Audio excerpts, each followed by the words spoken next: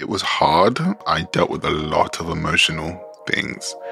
People who had suffered from emotional abuse, manipulation, really had their whole world crushed by the person that they were in relationship with. I've had people that were physically attacked. I've had people that had lost their jobs because of old, unthought through tweets or old things, you know what I mean? I've had all of this stuff. Body image stuff, like looking at yourself and thinking that you're not good enough and all of that. And literally every single chapter is a part of me. And it was just like this really unofficial autobiography.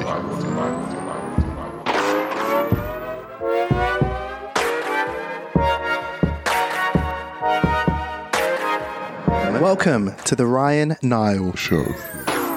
So back in January, I let you know that I was working on a mini-series of conversations I had during lockdown over Zoom that I wanted to share. And I'll be honest, the whole having conversations over Zoom, I'm not a huge fan of. Early listeners of the show will know that I really love doing in-person interviews, really connecting with my guest in person and having a deep human connection. This is a bit more challenging over Zoom while we're all in lockdown, but nevertheless, I did want to share these 4 special episodes. And I'll tell you why it's taken me this long to share them. I'm a person that needs a big why. As I said in my intro, I want this podcast to be a real outlet for things I'm really excited to share. And it just so happens that a very good friend of mine and an inspiration and someone who I have the privilege of producing, Alex Holmes, he has a book coming out on April 1st called Time to Talk: How Men Think About Love, Belonging and Connection.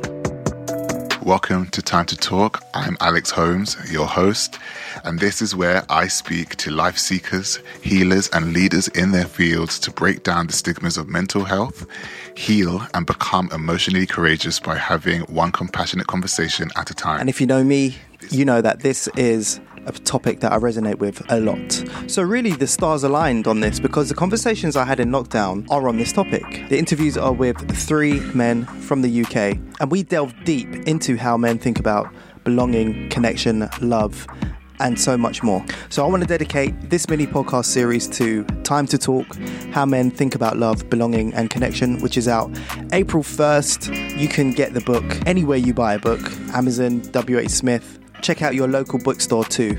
So Alex, thank you for writing this book. Thank you for giving me a big reason why I should share this mini-series. And thank you to my guests for being so open on this series. And I really hope that you enjoy what we've got coming up.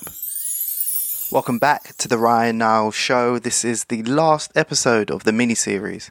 And I'm very happy to top off this series with the one and only Alex Holmes.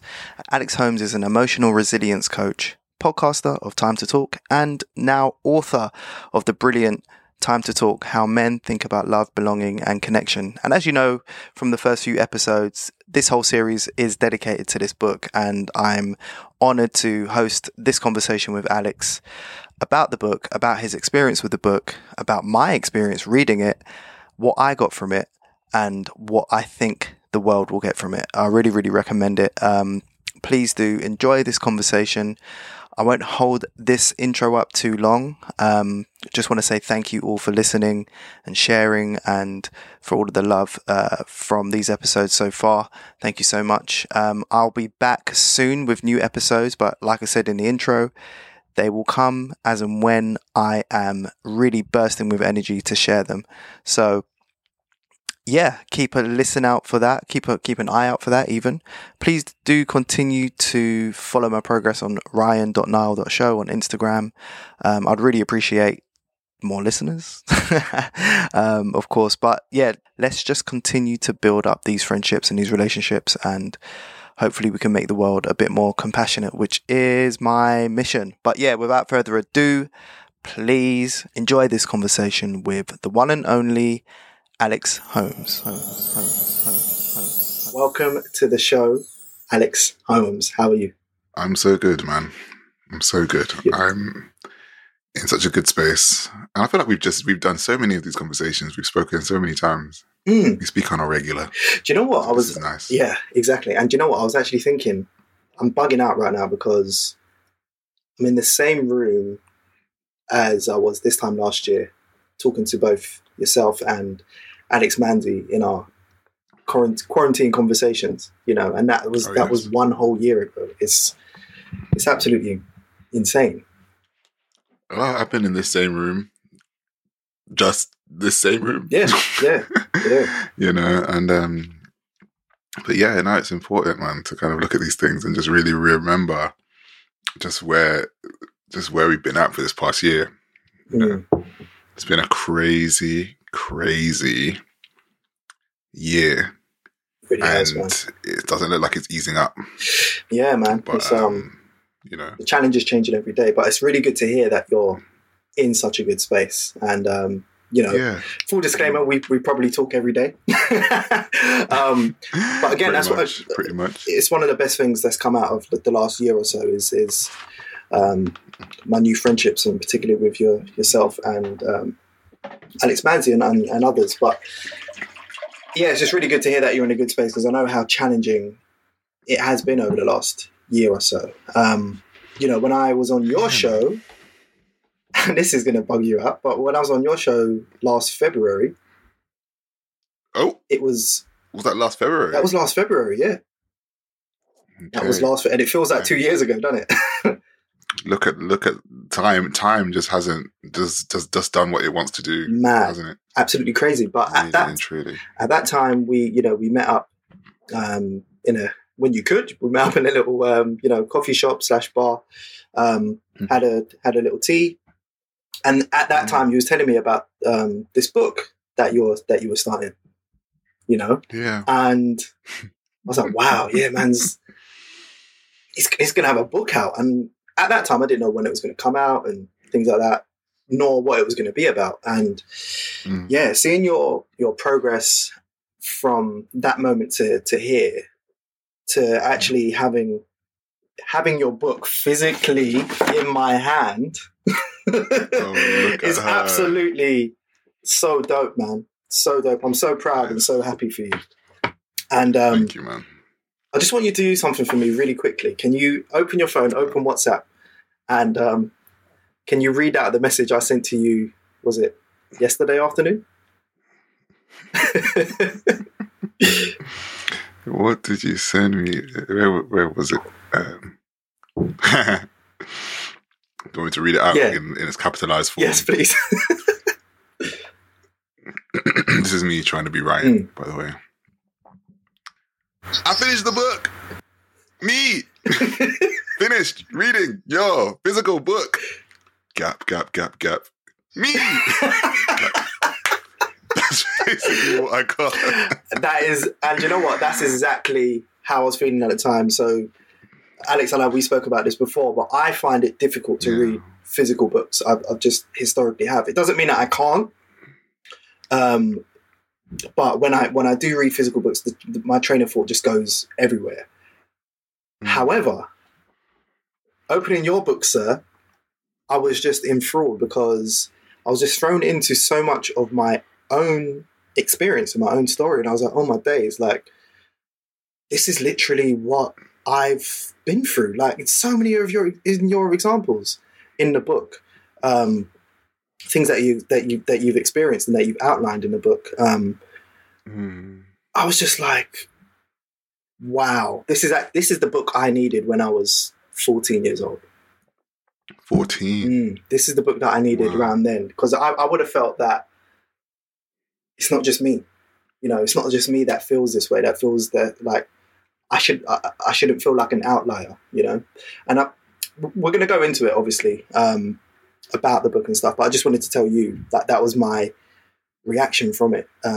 It's so powerful. It's an amazing resource and almost playbook for young men and men to ask the right questions, and then to look into their own lives, and then really ask, how can I be open about this? How can I talk about certain things that have gone in my life? And the book is called Time to Talk. I've dedicated this mini series of the show to the book, and again, I appreciate you so much. Yeah, just in general, man. My pleasure, I was just man. like, this is just, I was just like, just being bizarre, but yeah. Do you know what? Sometimes the stars just align. I'd have recorded these conversations with three men across the subjects that your book's about how men think about love, belonging, and connection. And I was just like, well, yeah, I need to dedicate this series to your book, and to top off the series with an interview of yourself. And yeah, it's just also what's the word? Resonant. It's also resonant, man. And I just really, really appreciate the work, and really proud as well, man. Really proud, and I know you. It's really good to hear that you're in a good space this week, because we're recording in the lead up to the launch of the book, the publication. Yeah, and I was just curious how you were actually feeling off the back of everything, and you must have been doing 100 different podcast interviews and things like that, like recounting all of these vulnerable stories. How are you feeling?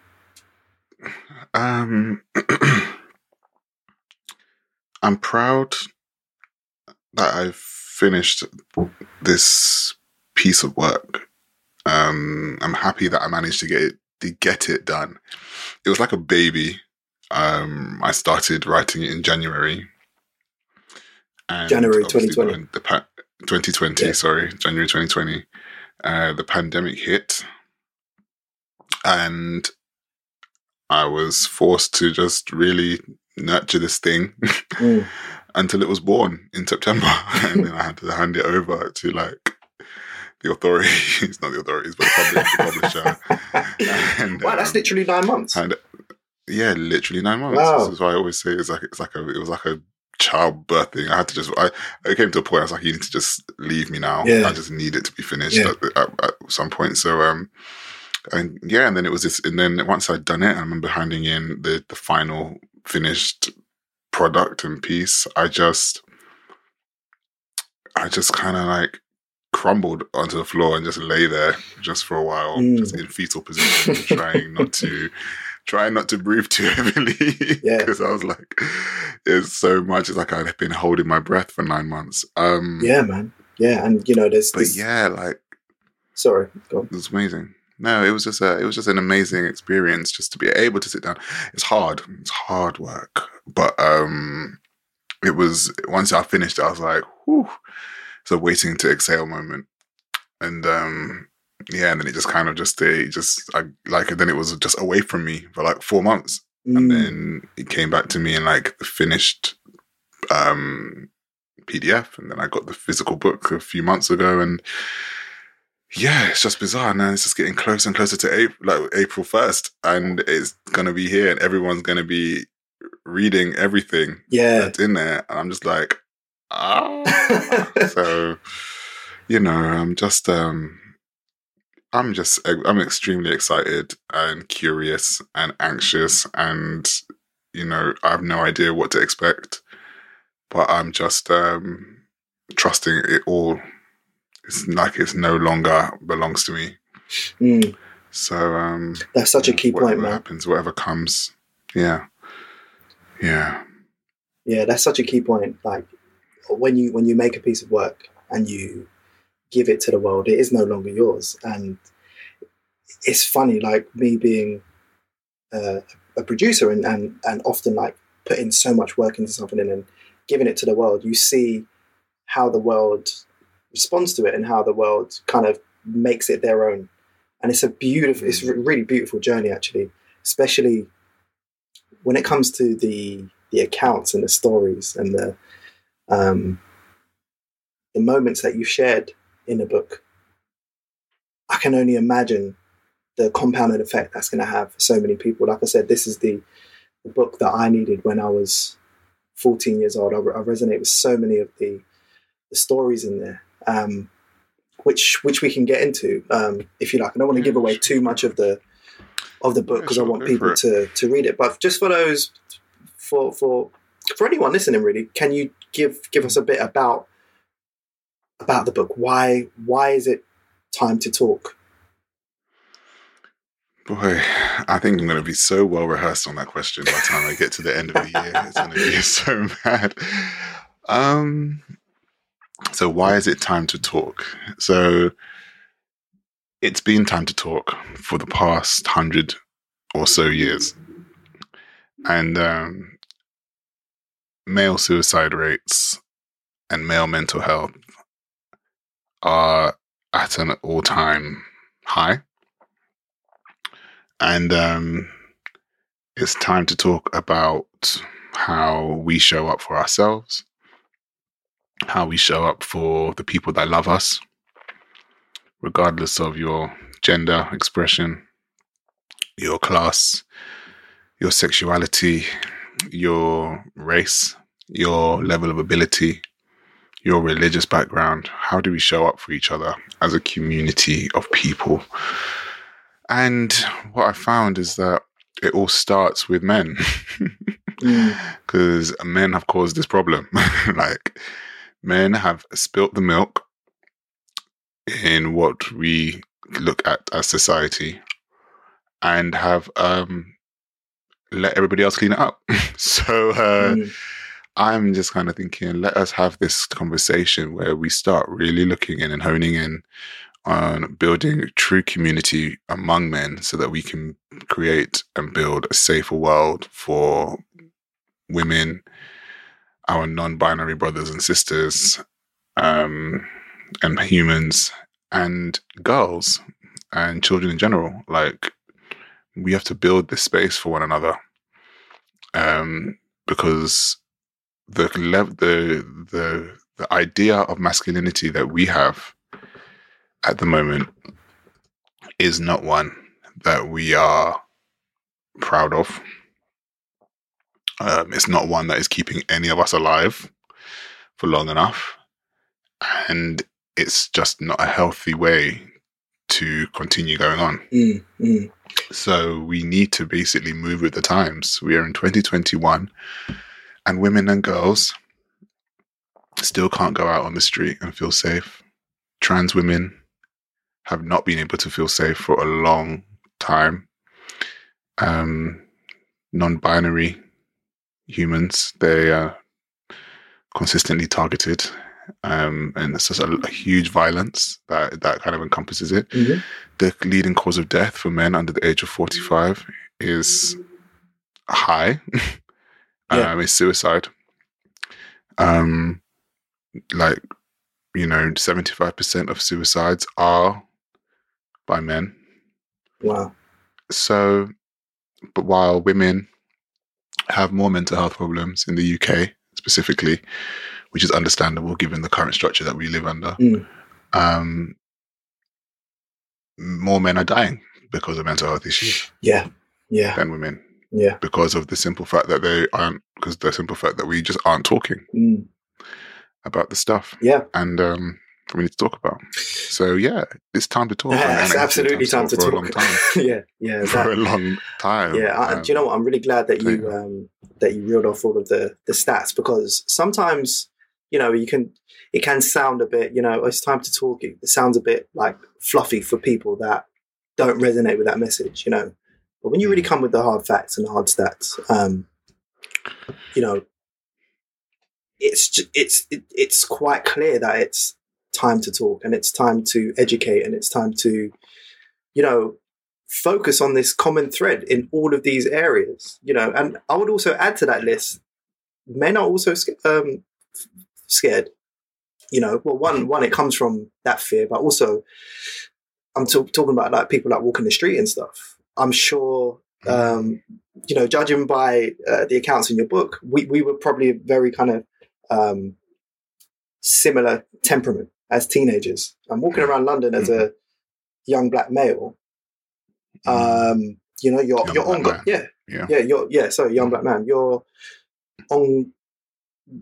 You're on guard all the time, and thankfully I don't feel like that way anymore, but I can certainly relate to that level of constantly looking over your shoulder and having that fear. And that does come from the common thread of this this bad idea, or this idea of masculinity that just doesn't work. You are absolutely right. You know, men police men more than anything. Men cause harm to men more than anything. Growing up in London, I've been mugged. I've been threatened. I've been all of these things. But it was by men. Yeah. It was by other men. And as you say, yeah, as an adult, you have a modicum of kind of safety, quote unquote, walking around as a man. But there's still a level of feeling unsafe as a black man in this kind of world that we live in. I have to question everything wherever I go. Oh, if I was to go to the States, would I be able to walk across here, across there? Yeah. If I was to go to Europe, am I being looked at as one way or the other? Yeah. When I'm in the UK, like, you know what I mean? Like, what is? It's just a persistent level of anxiety that we have to continue going through. And it's literally built on a bedrock of white supremacy and patriarchy. And those two things really work together hand in hand to oppress us. And so where I show up in all of this is to really work with men on how to kind of become more emotionally resilient and work within the mental health of men specifically, but typically around black men's mental health too, but men in general, because as I said earlier, when men don't regulate their emotions, it's their partners that feel the brunt, and their children, should they have any. Yeah. And that is the deep cause for a lot of distress and trauma and dysfunction that happens as we continue, as we rise and as we grow up, and so yeah. And what I wanted to do with the book was really just quell this idea of expectation that we have for ourselves, and in doing that, we can then look at it and be like, actually, there is a third way to be. Because when you ever encounter or encounter, no. Whenever you encounter a conversation with a hyper masculine, hyper patriarchal man, the fear is the fear of not being a man in the eyes of society. That is the issue. Yeah.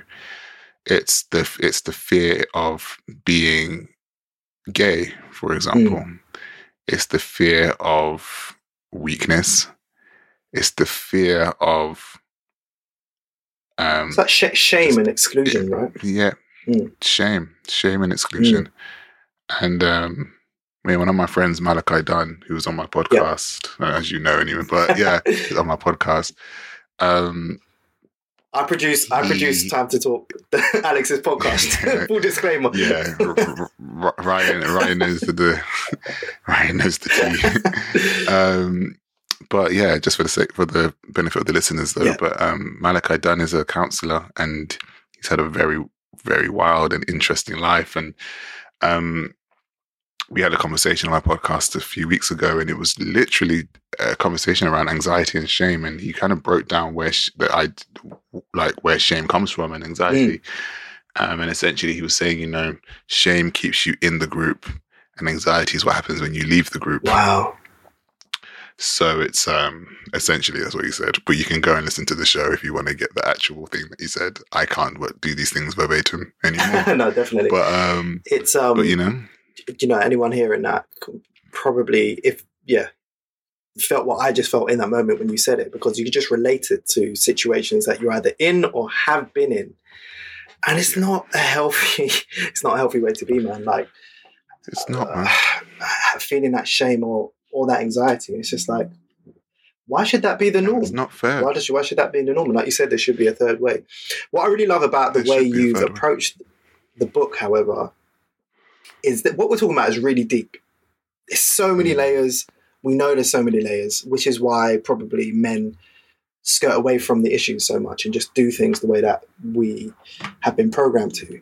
But what I really love about the way you've written the book is that it's very accessible. And it's accessible because you've made it very personable. You know, I love the way you wrote it. And just to hark back to why it was easy for me to read, it's because I could relate to what you've been through, and also the structure of the book. You know, there's the personal accounts. There's, you know, you're recounting your learnings from these personal accounts, and then asking questions, you know, that you can ask if you're in a similar situation. And it really feels like almost like a playbook of, I don't know, I haven't got a better word than playbook, but it's a way to start. Do you know what I mean? Which is why I was saying this is the book I needed when I was 14, 15, because it's that accessible. And I felt that if I'd read it back then, well, obviously I couldn't have, unless it was time traveling author. But if I had a book like this back then, one day, and for my next trick, just go and just arrive at your house right when you're 14. That just would be this dope. bearded black man from 2016. Yeah. And with the words, you said me, and it just disappear. I just got this book. But honestly, it would have been like life changing, you know, because I think as well, a lot of these issues stem from one, like the male groups that you're in. You know, you speak about in the book about, you know, men's groups, about attending men's groups and things like that. But if you think about the concept of a men's group, we're in those men groups from young, as kids, as teens, especially as teens, and then like as young men. You know, you create your group of friends, and it's in those group of friends that a lot of the toxic masculine programming can come out, and it's just like, ooh, that's where you can start to feel that shame and anxiety, you know. But a part that I want to talk about is you dispelling these real man myths, because that is prevalent in both through men, but also in my experience through women as well, in terms of the stereotypes of you're not a real man. Like, that was my whole story as a like growing up. Because let's get under the skin, right? Let's get under the surface, shall we? So growing up in London in the 90s, you were either a sweet boy or you're a roadman. Do you know what I mean? And people just like pigeonhole you in either. And if you were a roadman, then you would do A, B, and C. You could roll with this person, that person. You could do this and that. If you're a sweet boy, oh no, you're a sweet boy. You can't do that. Do you know what I mean? And it was a shame to be that way. Do you know what I mean? And when you're talking about, you know, being, because in the book you talk about body image and confidence and things like that. You know, sweet boys aren't the attractive male figures, right? And and because of that, even in my own behaviors back then, you start to like assimilate more of the bad boy behaviors. Well, it depends on what kind of sweet boy you're talking about, right? You know what I mean? It's like, well, what kind of sweet boy are you talking about? We're talking about the sweet boy who's the gallus. Me. He can wax lyrical. Or we talking about the sweet boy who is pretty much innocent and has generally pure intentions. I suppose there's two, and then there's two, and then when it comes to the roadman, quote unquote, which unless you have American listeners, a roadman is pretty much London or British slang for just a guy from the hood, essentially, who just rolls upon the road. But he, there's two things. Does he want to be there, or does he have to be there? And it's a question, and these are the kind of questions I keep asking myself, because I try not to pigeonhole. That's why I didn't use those kind of archetypes in the book, because I didn't. Well, obviously, it's speaking to a wide variety of men, of course, yeah. But also, I didn't want it to be. I didn't want to stigmatize any men who are there, because we know why people are in these situations down to the wire of social economics and society in itself, and then also kind of like, well, if we're speaking within the Black community, then sweet boy, if you got if he's someone that can kind of is good looking and can kind of just try a thing and get his way through and do what he's got to do. It's all about survival, man. As men, absolutely. And I think I did just go fully that direction. It's like, well, this is who I am. Did you have a gold tooth, Ryan? No, never had a gold tooth. You had chemo though, didn't you? Absolutely. I bet you did. Absolutely. I had really long hair. And I bet it was long as well. I had really long hair, yeah. Up until I was like 2021, I had long hair. B2K. See? This is who you were. See? This is what I'm saying. See, I could just see, this is the profile. This is you, man. Honestly, that's what it was. But at the same time, I was able to be around just all types of males. And I've always been able to do that. Of men. Of men, yeah. And yeah, it's just interesting that, the kind of character profiles that we fall into, with this idea of real men, which I've always, what's the word? I've always rejected the ideas of these labels anyway, from as early as I can remember, like anything that is like gendered, like in terms of, you're a real man, so why don't you know how to fix this car? Or, all of these kind of things that people push on each other. It's just not helpful. So I really like the way that you've dispelled those, at the end of each chapter on the back of your personal story. And it's like a lovely conclusion. Yeah. And that's what I mean. I think like this whole kind of idea of expectations, the expectations we have for one another is just so, and ourselves even, the expectations we expect to receive and achieve and all these different things. It's so, what's the word? Not even soul destroying, but just generally, it keeps us stuck. These expectations, I should be able to I should be able to X, Y, and Z. Why should you? Because so and so said that I should be that. And as I said earlier, men police other men. Why can't you do that in the bathroom? Like, oh, you're not a real man. Well, when I can go to Google and get someone to do it, right? If I need to, what does that mean? But again, if I want to learn, I will learn, because there's still resources to learn these things. Like sometimes it's just easier to kind of like be handy and know how to do certain stuff. But I think we're kind of we're moving into more of a time where the gender roles and all these different things they just don't count for much. We're not looking for that. We are looking for people that have that have certain skills and that can kind of support one another and actually kind of help. But we are also looking for a deep connection with somebody who can accept and love us for who we are. Is that, you know what I mean? If that's not the point of this all, then I don't know what is. You know what I mean? Like, we just can't keep,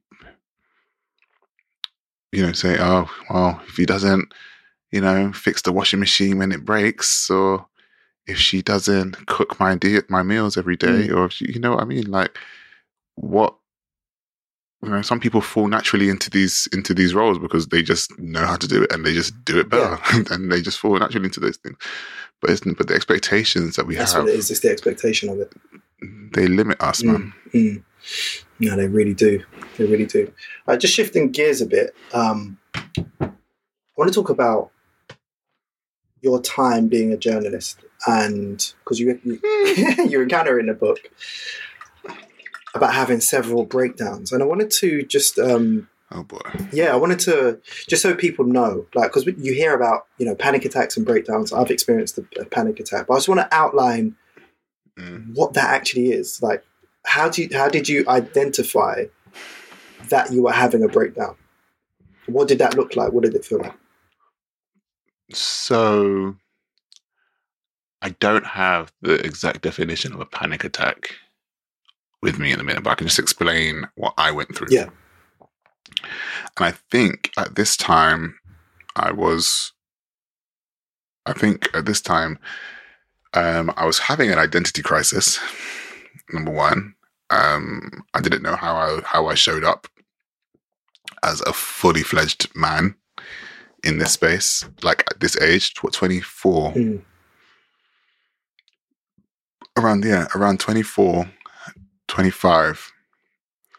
I don't know how I fit into any of this. Just as a person, like I just didn't understand it all. And I think that what was happening was that there was tensions at home, there were tensions in my friendships, and there were tensions in work. And when that happens,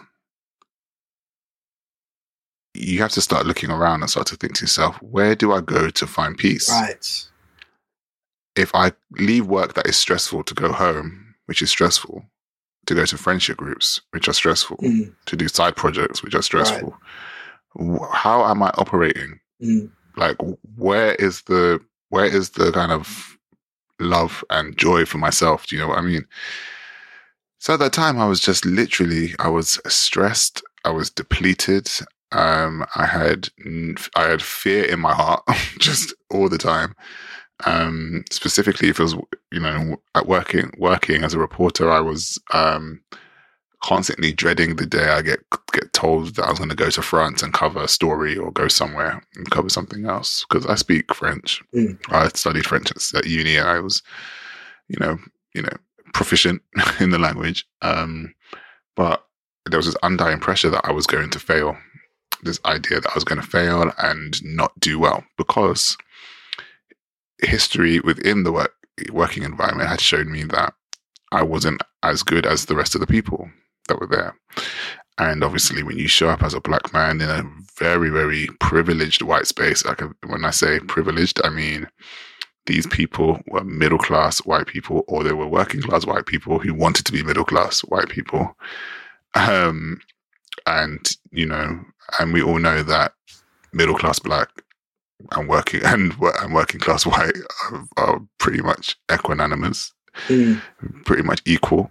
And you go there and you think to yourself that you can kind of join in these conversations with these guys, and they just have a completely different mind. Many Eton, many Cambridge, many Oxford, many private school, many social connections, and you're just this really undervalued,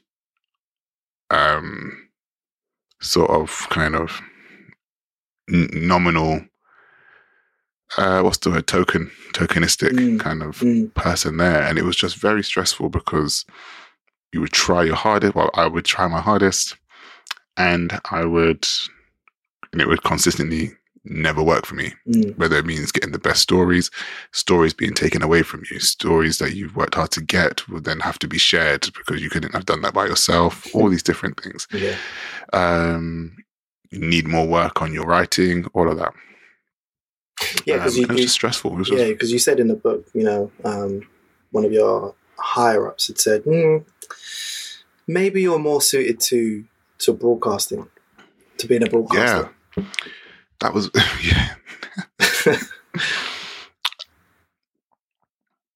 Yeah, that's going to say something very unsavory. But, no, but you know what? I felt that, and I suppose most people have been told something of that nature, where essentially the message is, look, you shouldn't really be here. You're not good enough. Maybe you should try something else. Yeah. And you look at your work and you look at other people. Like, well, the thing is that on one hand you can take the coaching, on the other hand you can look at your work, but like, well, no. There's so many other factors at play. I was just like, these people out here doing the bare minimum, and right. I'm doing the most, right? And I'm still not getting half the accolades. I mean, accolades just half the kind of support or respect that I thought I'd get. But if I was to just quickly just talk about the panic attack, though. Yes, sorry. It's my dyspraxia. No, it's fine. Just to kind of explain it, just so the listeners aren't kind of confused as to where that just drifted into. That's me. That's me. Sorry. Yeah, I think the panic attack I think the last straw was just when I was at work one Sunday, and there was only a few of us on the desk, and then one of the editors needed somebody to do something, and I just started to panic. My body reacted. First and foremost, I went into sympathetic nervous mode. So it's the fight or flight mode. Yeah. It's the, your mouth goes dry, you can't speak, you just can't think, everything just like, you're just stiff, you're really just like rigid. My body just started to pimple up. So goosebumps up, prick. And then my heart, my breathing really began to become, I really couldn't breathe. Like I really was just like, couldn't think. And I was really in my mind, and I thought I was dying. Literally, I was at the desk and I was just like, I am dying. What is going on? I'm just dying in silence, just like at this desk. And yes, I messaged my friend and I said, I think I'm having a panic attack. I don't know what to do. I can't speak. I just da-da-da-da-da. And he basically just said, can you step out of the space and can you go into a space where you were just by yourself and da-da-da. So I went and I just kind of sat down and he was just kind of just talked me through just kind of like breathe in, breathe out, like look after, like, breathe in for 4, breathe out for 4, all that stuff, and really slowed my heart rate down, made me get really aware of what's around me. And that was the first time I had the panic attack. I worked in Glasgow for a bit, and I think after that I realized I just really hated it. The work, the work, and I think it was just because I just felt like I just was being bounced around, and I didn't feel like I was doing the best job, and I wasn't writing what I wanted to write about, and it just all felt a bit. I felt like I was letting myself down. I felt like I was letting the people down that had given me the opportunity. I was taking on a lot. I wasn't being compassionate to myself at all. And the thing is, it's not like I hated the job per se, but I hated how I showed up in the job. So that's one thing. And there were other things like within the job that were just BS. And I was just like, this is just what is going on. Yeah. But and I was young as well. I had no identity. I had no idea who I was. But anyway, so I had a panic attack there in Scotland, and I had and I was away from home, and I was away from family and friends. Right. I was there by myself. Literally, I was alone, save for a few of my colleagues who were training with me. But I was really alone, and that was tough. Yeah, so I had several kind of I was just anxious and lonely, and it just felt like I wasn't doing what I wanted to be doing. And that was just the real hard bit. It was just hard. Like it just felt really hard and difficult. Like I know people, and I got all of the man up and the stick it out and the ride it out, and this is what it's supposed to be, and exactly, I was like, this is really damaging my mental, this is damaging my physical health. Like, I was so stressed. I was showing signs of rheumatoid arthritis. Yeah. At 24. And it was at 24, 5. Yeah. Yeah. I was showing signs of that, and I went to get tested, and they just like, yeah, you've got inflamed joints. And that happens when training as a health coach since the beginning of this year, like I know kind of a bit more about what happens to the body when it's inflamed, and kind of what that looks like, and where it shows up in the joints and the intestines and the digestive system and very much and all these different places. And that's kind of what was happening. That's what was happening to me, man. And it just became one of those real difficult processes for me. It was hard. And so that is where the panic attacks, and that's why I just said this has to stop. So 2017, I got myself 2017, turning into the new year. I went to therapy, started going to therapy. And was that a recommendation from someone? Or? Yeah, one of my best friends, basically, she just said she started going to therapy. And then she said, you might do well going to therapy. Yeah. And this is before therapy was quote unquote cool. And like people think, like, you know what I mean? But we started having these conversations, and I started talking, and then I realized it wasn't even about work at the time. It was about how I valued myself.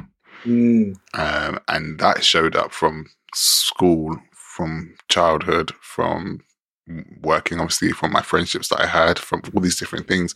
There were patterns there that needed to be undone. And that's when the work started. For sure, man. And it's as you've done the work, you can see how the dots start to connect, and how stress can manifest itself in so many different ways, i.e. with a panic attack. But it starts before that. It starts with the person that you show up as, right? There's the person you bring to these situations, i.e. work, or family, or friends, or anything like that. And it culminates into this physical reaction. So because your body's trying to save itself, right? It's trying to save you from danger. And it's just like, if you're constantly in danger, your body shuts down. Girl. Yeah, it's like stop. It's like stop. Crazy. And yeah, I mean, it's funny because in the structure of your book, you start to talk about health and the relation of stress. But like you said, the stress was coming from this idea, or the ideas, or the programming you had as a young man, right? And this is why it's time to talk, and this is why it's such a key read for not only men, like everyone. Everyone should read this book and just read into just what it's like as a young man, or as a man, just to see another perspective on it. Because at the end of the day, we all have men in our lives, right? I think we spoke about this before, and I think we were speaking about how if you can make men 51% better, like it was just like an improvement, like just 1% better, then that would improve so much. Because at the end of the day, like you were saying at the beginning, it's largely men's doing. Like a lot of the stuff that we deal with in the world, that's stuff that we don't want to be. It's down to men. And you have to look at this whole thing when it comes to feminine and masculine energy. And that encompasses in both men and women, by the way. That doesn't mean man and woman. That means Correct. Masculine energy and feminine energy, and where it shows up and what that means, and how we tap into both those spaces. Men are taught not to tap into their feminine energy, and women are taught not to tap into their masculine energy. So they show up as a polarity, as a just, oh, you're so emotional. Oh, yeah. This, that, the other. Blah, yes, blah. Yes, exactly. And it doesn't show up, but that's not the case. We are people who experience emotion, and we experience emotion on a very sophisticated level, as human beings. Okay, and we're intelligent, but we are also like sentient. So if we feel things. And like, if we don't kind of, tap into the other half of us, the other elements of ourselves. We don't show up as a full human being. We literally just navigate as a hard half person. Right. And it doesn't make sense, you know? And it's just like, you know, it's just like when you think of the world and you think of like a large majority of architecture in the world that we see is built by men. A large percentage of the structures in businesses are male formed. Yep. Prime ministers. There's only two. In the UK, there's only ever been 2 female prime ministers. In the US, there's only ever been. We've got the first woman vice president at the minute, and she's like mixed race, Asian. Black. So it's like, okay, so, you know what I mean. So it's like we got to look at it and just we got to look at it and think we haven't even developed that far. And then when I looked at like some of the stuff about, like, I'm just going to go in a bit of a really weird rant, but when I looked at some of the kind of stats on when I was on International Women's Day at the beginning of the month, and how recent it was that women got the votes in the UK, I was like, this is just bizarre. Like, this is a joke. Bizarre. But also how recently the working class got the vote too. And it just kind of just makes you start to think, like, these are all structures set up by wealthy, so class rich, white, you know, white supremacy, heterosexual, so, you know, homophobic, men, patriarchy. So they literally represent everything there, but also it's then how it's perpetuated and the levels at which who gets entry into that. And you've heard of that ladder. You may have heard of the ladder. It's like, you know, you've got white men at the top. You know, you got white, Christian, straight, rich men at the top, and then you've got like the working class version. Then you've got the queer version, and then you've got, you know, there, and then comes the white women, and then you got the same thing. Yeah. And then it just goes down, and then at the bottom is like the black woman. Yeah.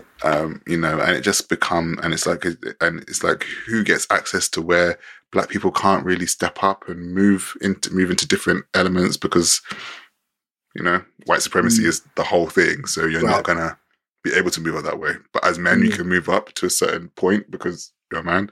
It's just it's a game. Like, it's a game they want us to be playing here. Yeah, that's key. It's a game that they want us to be playing. I'm just like, this game is rigged. It is, man. It's definitely been rigged. It's making us, and it's making us mentally unwell.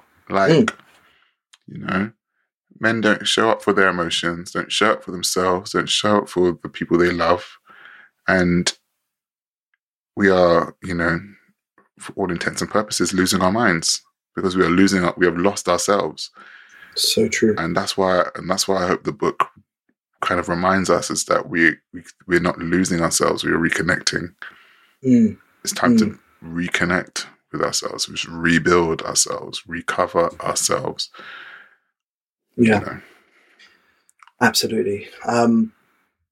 Talk to me a bit about what it was like actually going back to those moments in your personal life, and also the hard conversations that it must have been interviewing some of the subjects in the book that were featured.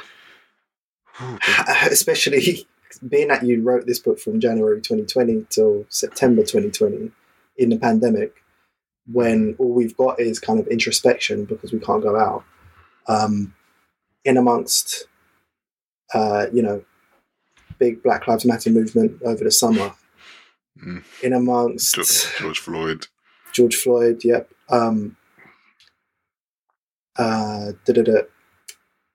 What was Michaela Cole's TV show called again?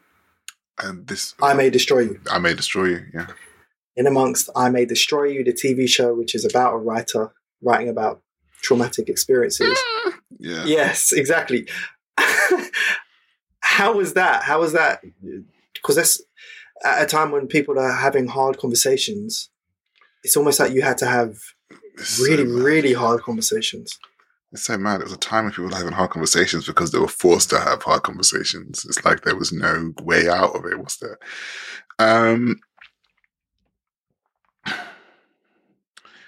Okay, I'm just trying to figure out a way to answer your question. It was hard. I dealt with a lot of emotional things. People who had suffered from emotional abuse, manipulation, really had their whole world crushed by the person that they were in relationship with. I've had people that were physically attacked. I've had people that had lost their jobs because of old unthought through tweets or old things, you know what I mean? I've had all of this stuff, body image stuff, like looking at yourself and thinking that you're not good enough and all of that. And literally every single chapter is a part of me. Like, and it was just like this really unofficial autobiography of stuff. And I was in therapy a lot. We were in therapy while I was doing this, and it was just very like I needed to be in therapy as I wrote this book. And I think because if I wasn't in therapy when I wrote this book, I shudder to think whether the book would have even been finished. Right. Because I had to talk through a lot of the things. I had to talk through the grief. I had to talk through, growing up, what that was like. I had to talk through, because you have to remember, in the initial phases of therapy, I started with a lot of conversations about my external life. Yeah. Work is this, friendships is this, and but then over time, we started to really get beneath what was really going on. Yeah. Yeah, kind of understanding what it means for me romantically and sexuality-wise and friendship-wise and all of this different stuff, that all these little kind of, pie charts that were going on. And nobody could answer but myself. And I had to sit with the questions and ask myself all of these things. But there's a part in the book where your therapist challenges you to... She always challenges me, man. She challenges you to think of parts about yourself that you like or that you love about yourself. Oh yeah, that was. Yeah. I remember that. I remember that very specifically, and I remember I was in. I went to Paris for Afropunk. Remember when we could do that? So I went to Paris for Afropunk, and I said I was laying down on the grass with a few friends. I think the day we were meant to be leaving Paris, and I said, my therapist actually asked me to write down a list of things I love about myself. And I said, I can't do it. And I was on the verge of tears because I was like, I can't do it. And I always thought to myself, that's kind of sad that you can't say the things that you love about yourself. What do you like? What do you like even? Could it even do that? And everything I thought of that I thought I should say, I didn't believe. So, right. And that comes from a lot of different things. It comes from a lot of places. It comes from upbringing, not to say that people didn't show me love, but more of what I felt about myself. It comes from school. It comes from, I joked about the B2K thing, but also growing up and seeing those kind of people and kind of what people liked, and then looking at myself and thinking I'm not like anything like them. Right. It was kind of like one of those things. It was a lot of different stuff. And obviously what we also have to remember is that when we start to, when other people kind of contribute to your own insecurities showing up, we also have to remember that they grow up as well. Yeah. So holding certain people hostage in your mind for something that they said when you were 12, when they were 13, right, and they're 35 now with Pitney and a wedding ring or whatever, Do you know what I'm saying? Or Yeah. paying children and a wedding ring. Yeah. You know what I mean? Like, but you like, can't hold them to the same standards. you can't hold them to the same to standard. the same You have to- experience. and even your parents, as you grow Yeah. older and you humanize them. I'm fortunate that my parents, like, you know, I wasn't subject to any sort of physical abuse of that nature. So I'm fortunate in that sense, because I imagine it's much more difficult when you've undergone, you know, when you've been trauma informed in that way. You've undergone sexual and physical abuse and had adverse childhood experiences, and you know, but you know, like, unfortunate for me that wasn't a part of my story. So, you know, like, but there were traumatic elements to it. But also you grow up and you have to think to yourself, well,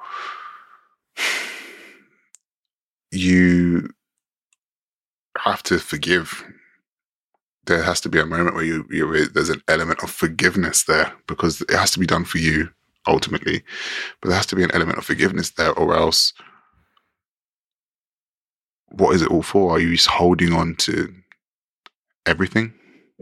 Exactly. That all of that pain in that heart space, all of that pain just kind of sitting there crushing you each day. The amount of self-loathing that must be continuing and going through, that you must be going through. It's a lot. It is a lot. Did you have to then look into those parts, but that you didn't forgive about yourself, or perhaps parents or friends or experiences, to then uncover things that you loved about yourself? Yeah, man. I did it. You know me. I'm a deep excavator of self.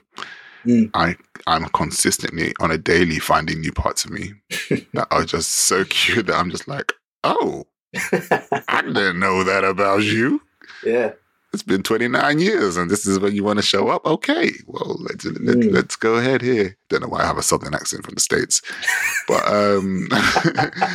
but you know, it's a process, man. And like, you know, we learn new things about ourselves, because a day does not go by where I don't sit down or walk or just kind of like look around myself and think to myself, am I the same person I was when I was 14 at this very desk, revising for my GCSEs or whatever, or my SATs, or whatever it was? Am I the same person? And an element of him is there, but I'm definitely not the same person. Yes. And I also think that we are never the same person as we were. We are just consistently manifesting. But you know, some people stay rooted. And it's hard. And this is what I mean. And I think I put a post on Instagram the other day, and I was just like, most men don't do the work because we've not been taught to how to manage and deal with that level of emotional pain. No. That level of emotional pain outside of, especially if you're straight, like outside of that notion of being and using and giving all of that emotion to the woman that you're with. Yeah. Outside of that, because that's transference from your mother then across to your wife or partner or whoever. Outside of that, there's been no education. There's been no language for it. So true. True. Yeah. That's why I do the work I do. And that's why I'm kind of endeavoring to do the work I do, because I want to create the language.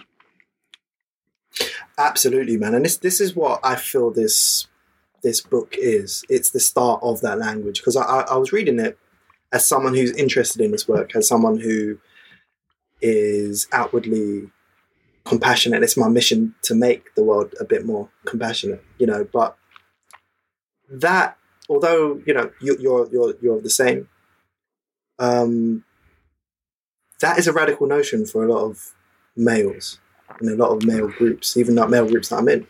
And radical it's worthy of being kicked out of a friendship group for even saying that sometimes. Yes, in some ways. Exactly. In some cases. Back to the shame and anxiety. So Yeah.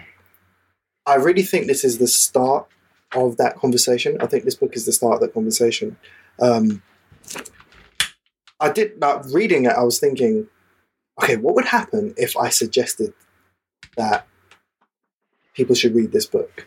You know, within like personal circles and things like that. What would the reaction be?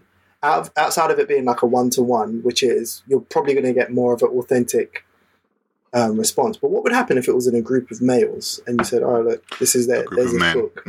Sorry, a group of men. Thanks for correcting me on that. Actually, what would happen if it's a group of men, and you're suggesting something like this, and there's an anxiety there, and that's the next step. The next step is building courageous men in order to have those conversations. Right. Building brave men in order to have those conversations. Building men who just don't give a fuck. Sorry. Right. But, like, you know what I mean? No, I love that. Building men who just don't care. Like, I will... But and don't care about caring. Don't care about what they are bringing. Yes. But don't care about what they are bringing. Does that make any sense? So...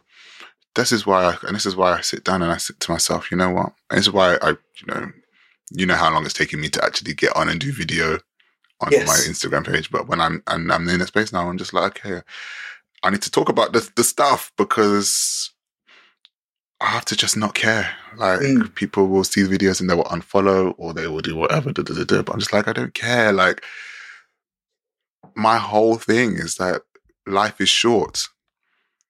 And I've already been here almost 30 years. Right.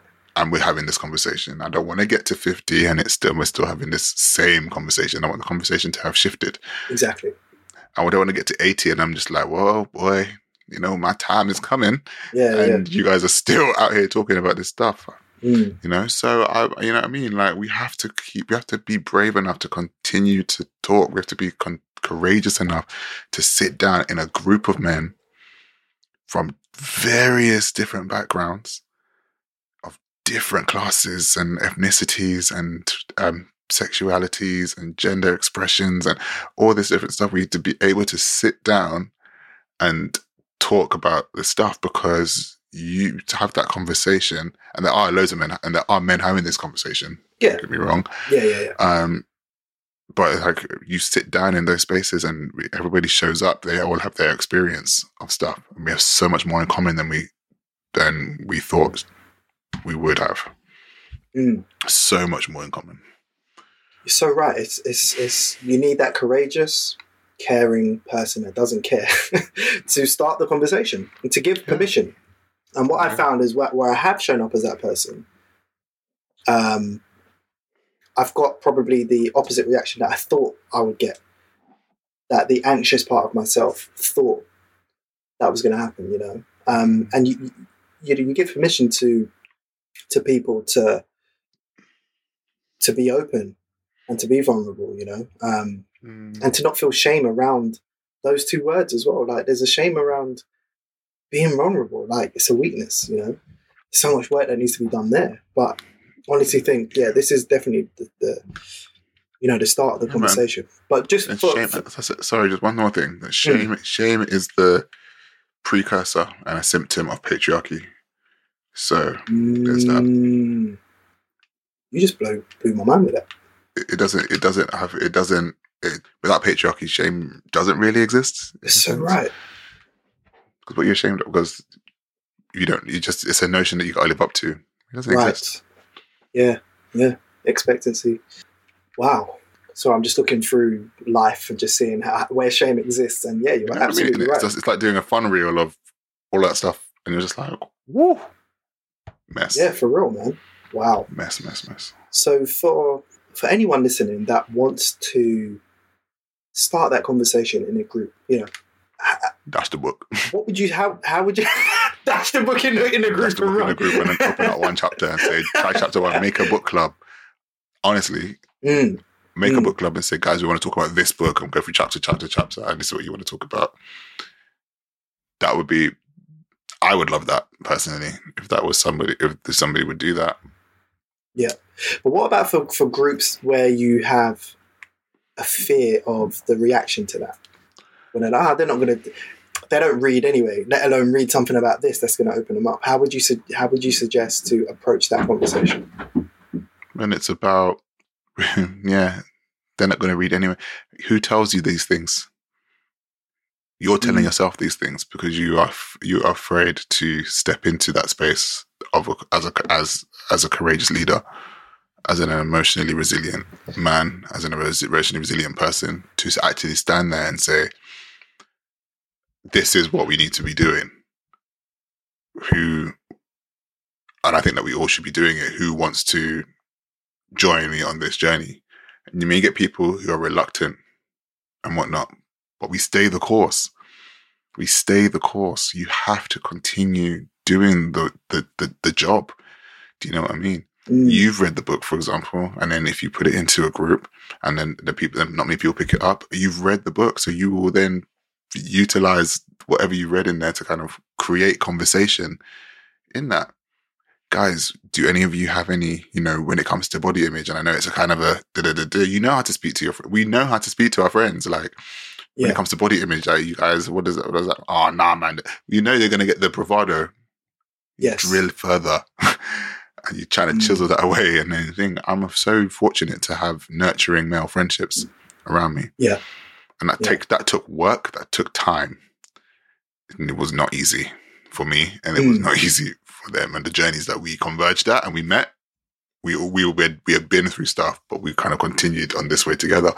And when we start to nurture one another, when we start to hold one another accountable, because that same fear that we're talking about, that you don't put the book in there because you feel that they're not going to read and they're not going to do X, Y, Z, that same fear is the need for approval of the group for you to do that. It's the same fear that stops people holding them, other men accountable when they are harassing women and doing all sorts of nonsense and bandulu foolishness in the streets with them. It's that same fear that is holding you back from speaking to your partner or your wife or your husband or whatever, because you don't know how they're going to take the fact that you are actually being a human and opening up and wanting better for yourself. It's that same fear that makes you not know how to make a list of things that you love about yourself. All of that stuff is there, and it's keeping people limited and held back. You don't have time. It takes a person to push that. And you step into the space and you start to say, okay, here's the book. Here's the thing that we want to talk about. Here's the thing I'm feeling. Here's the X, Y, and Z.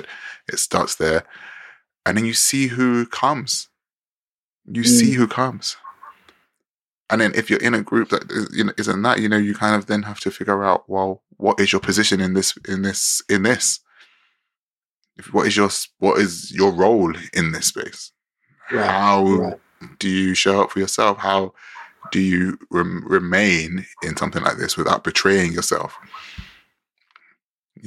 So it's a lot to think about, powerful, but this is so much that a lot of men just don't want to think about that. That's too long, man. This is the thing. So they just go home and it's like, you want to play FIFA? You want to watch football? That's it, because it's easy. Men have been conditioned to be lazy. And it's so ironic. For real. Because men have been conditioned to work hard. Do you see how foolish this world is? Right? It is. Yeah. I'm so tired of it. That's why I said in the video, when you see me tired and with bags under my eyes, it's because you and I'm moving mad. Like, do you know what I'm saying?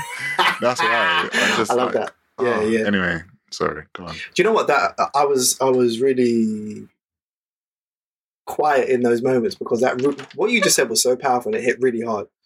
And it's resonant of advice I've been given in the past on, if you say you're a leader, then, that's what you are, right? You're a leader in kind of everything that you do. And you can't be a leader if you're then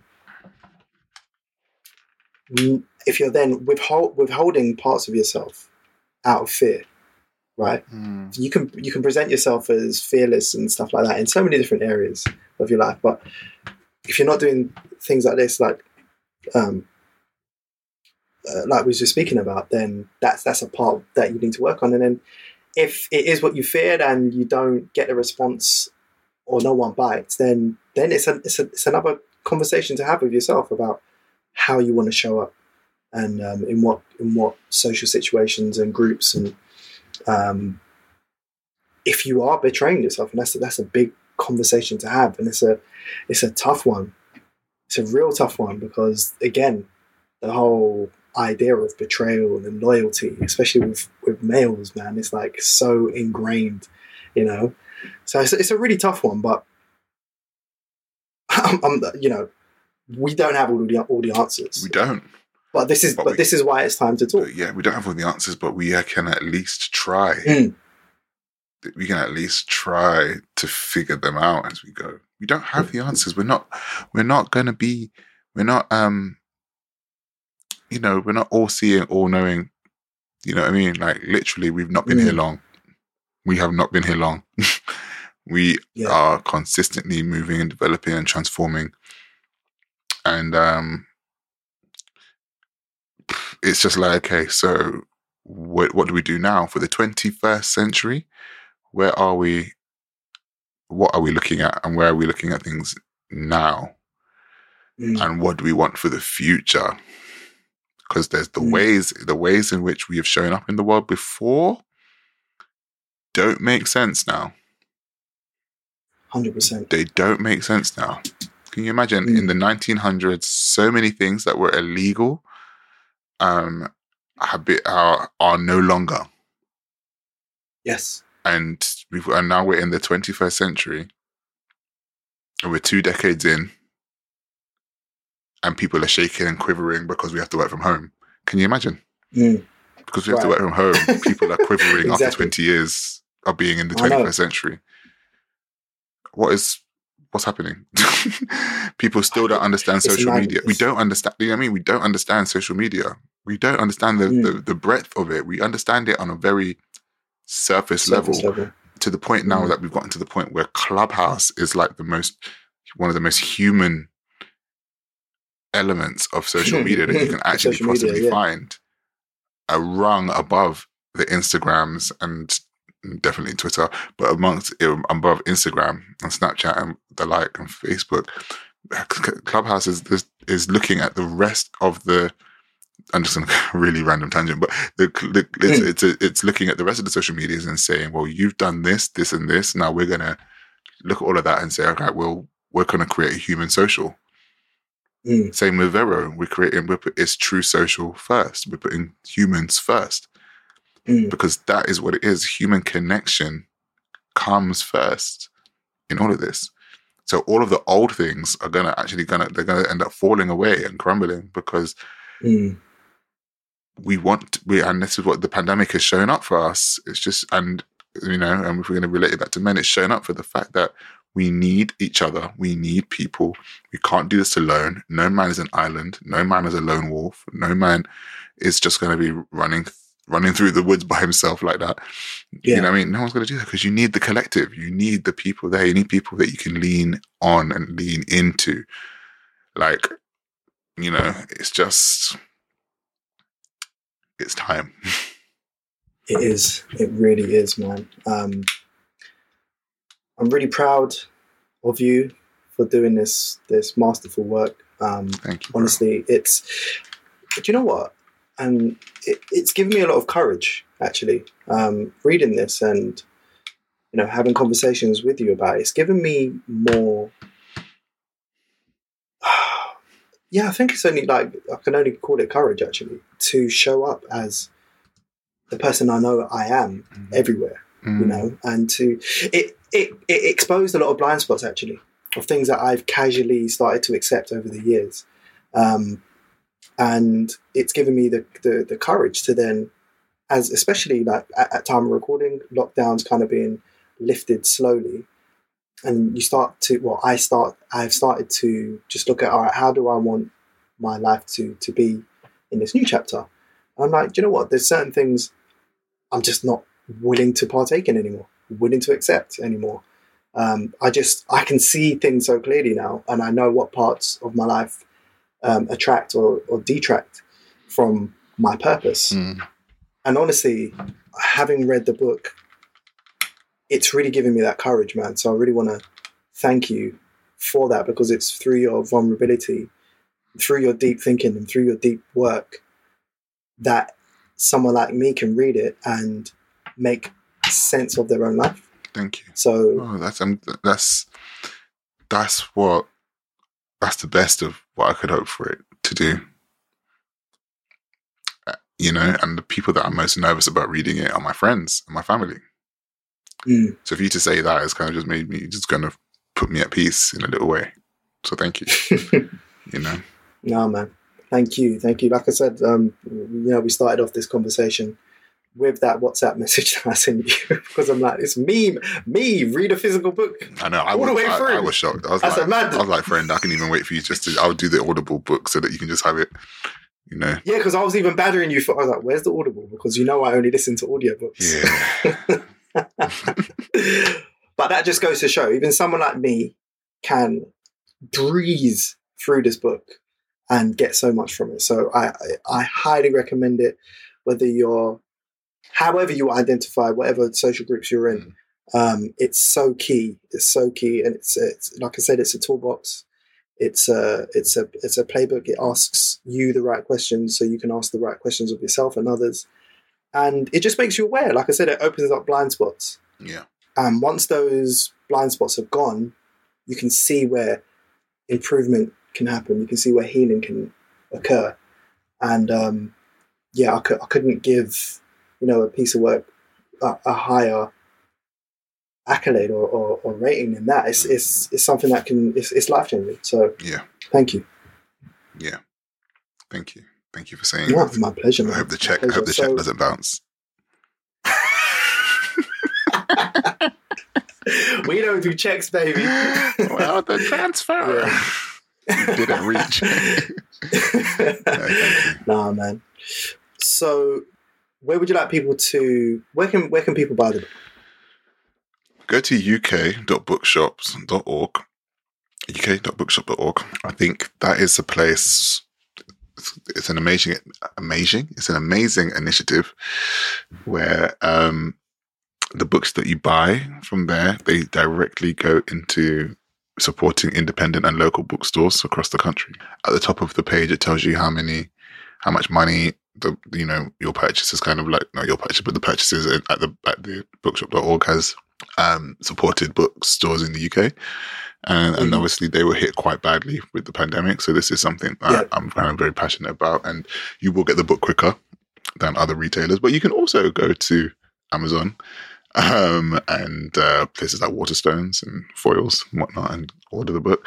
But yeah, I think ukbookshops.org is the ethical choice, in my opinion. And when you read it, don't feel afraid to leave a review. Just leave a review on Amazon. Is that the best place to do it? On Amazon, yeah. Amazon. That'd be great. You say all the nice things that Ryan's just said. Ryan's going to rewrite all of that stuff and put it into review for me. I am. He said this. Yes, he held up a plaque during the recording and he said this is what he would do. I'm just baiting up his life right now. But yeah, so I would say, just enjoy. Thank you, man. Thank you so much. And where can people find you online to get your nuggets of wisdom? If you want to find me, you just add to alexholmes.co. and everything is there for you. My Instagram, my Vero page, my newsletter, my podcast, everything is just there, alexholmes.co. And just go through the journey. Perfect. Yeah, congratulations once again. I'm really glad that we can have this open conversation with no real start, no real end. But that's exactly how I wanted it to go. So thank you for that open conversation. And tune into Time to Talk podcast and rate and review this podcast and share it. Make sure you buy the book. And really appreciate it, Alex. Yeah, really appreciate you. Thank you so much.